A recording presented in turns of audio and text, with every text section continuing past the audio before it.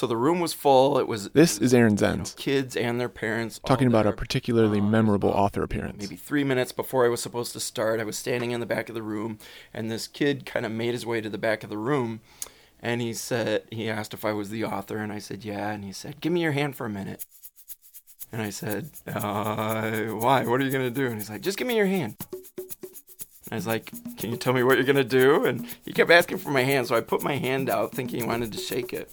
And he grabbed me by the wrist with one hand, and then with his other hand, he grabbed my finger and just started bending it backwards, like further and further. And it was like, what is going on here? And I'm like, this kid is going to break my finger. This kid is going to break my finger.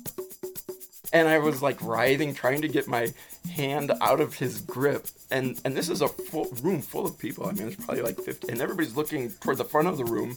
And I'm just like, he's going to break my finger in front of a crowded room, and I'm going to scream, and nobody's going to know what's going on. And I'm telling the kid, like, stop, stop, stop.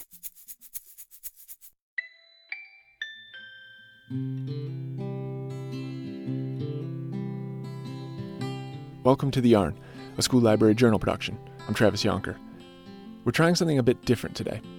Usually on The Yarn, we focus on a particular book. Today, we focus on an event, the author visit. What goes into making a visit a success? Aaron Zenz knows a lot about that. He's had hundreds of successful author visits, which I'll talk to him about in a minute. But first, the rest of Aaron's story, about an appearance that did not go as planned. And finally, it seemed like forever, his mom noticed what was going on, and so she kind of was like, Seamus, or whatever his name was, I don't know. She called him, and he immediately dropped my hand and looked real sheepish and went to the front of the room with his mom, and then I was just standing in the back of the room and like in pain, thinking like, what just happened? I don't know what just happened. And let's give Aaron Zenz a polite round of applause. Good day, Aaron. All right, how are you guys doing today? Yeah! Oh, good. It's the end of the day. This is the grand finale. Are you ready to have some fun? Yeah! Oh, good. Me too. Well, I am happy to be here. Back in March, Aaron Zenz visited my school. Here he is meeting with a group of fourth graders. It was a great day.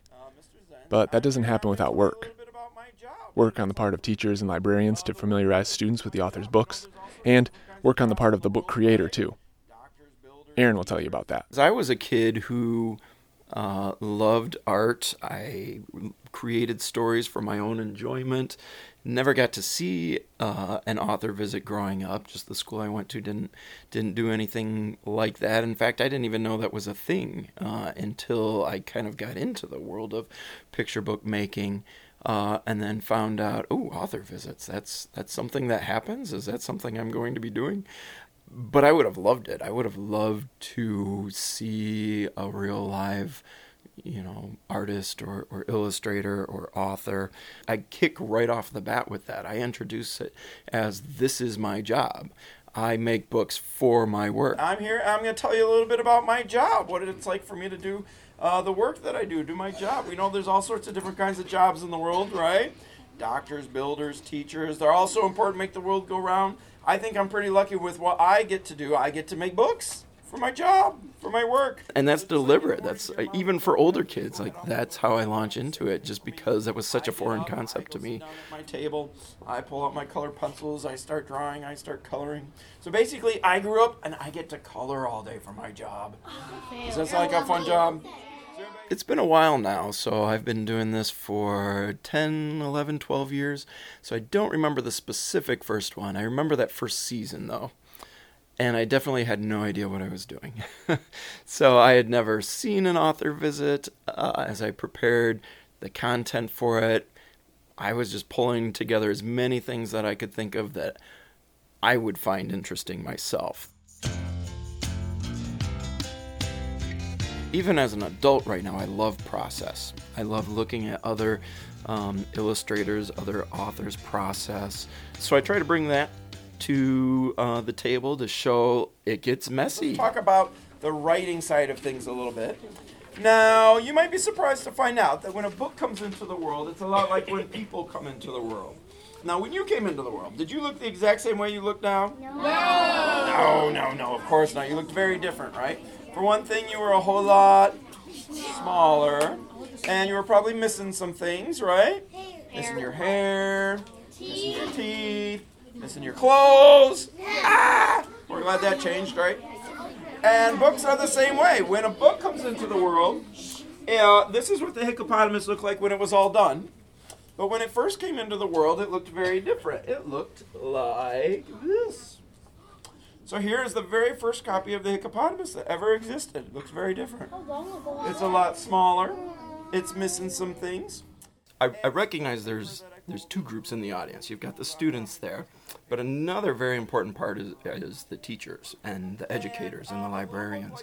And I really see my role coming in as I am there to bolster what they are doing in the classroom every single day. One of the things is rewriting or revisions or the process, and I get that because they know that as an author I'm doing that's part of the job, and nobody likes it.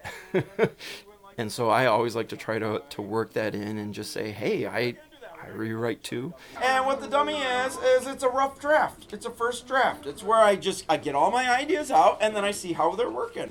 But I've done this long enough that I know that chances are my first idea is not going to be my best idea. So I'm always willing to look at this with an open mind and see, is there anything I can do that would help this, anything that would make it better? And sometimes there's big changes. Like, you remember the part with the rhinoceros in the book? You want to see what that part looked like in the dummy?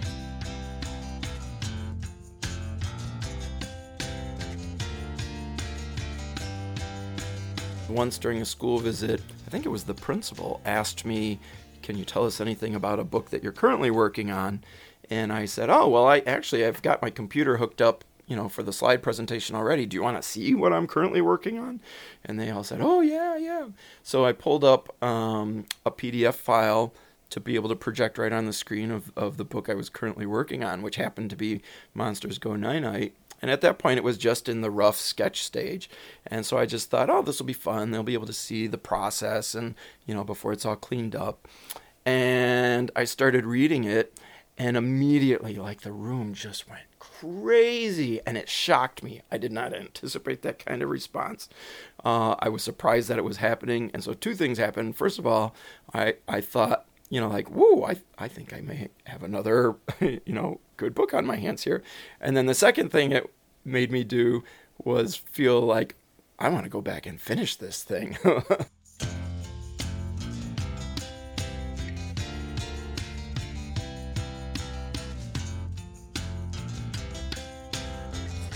So rather than me just stand up here and tell you things that I think that you should need to know about being an author or illustrator, I thought I would turn the rest of the time over to you guys for some questions, and I will give answers. To have a kid ask the question and then be able to launch into an answer that I'm prepared to give, for me almost feels like you're unlocking some bonus content from a DVD, bonus feature. So when I give my presentations, there's the set presentation that I give that's the same every time. And then I have really another hour's worth of material that I would love to just be able to share. I imagine it sort of tucked in my back pocket. And then when in the question and answer time, if a kid asks a question, it sort of unlocks this material that I want to share, I'm eager to share, and I'm hitting on things that they're interested in.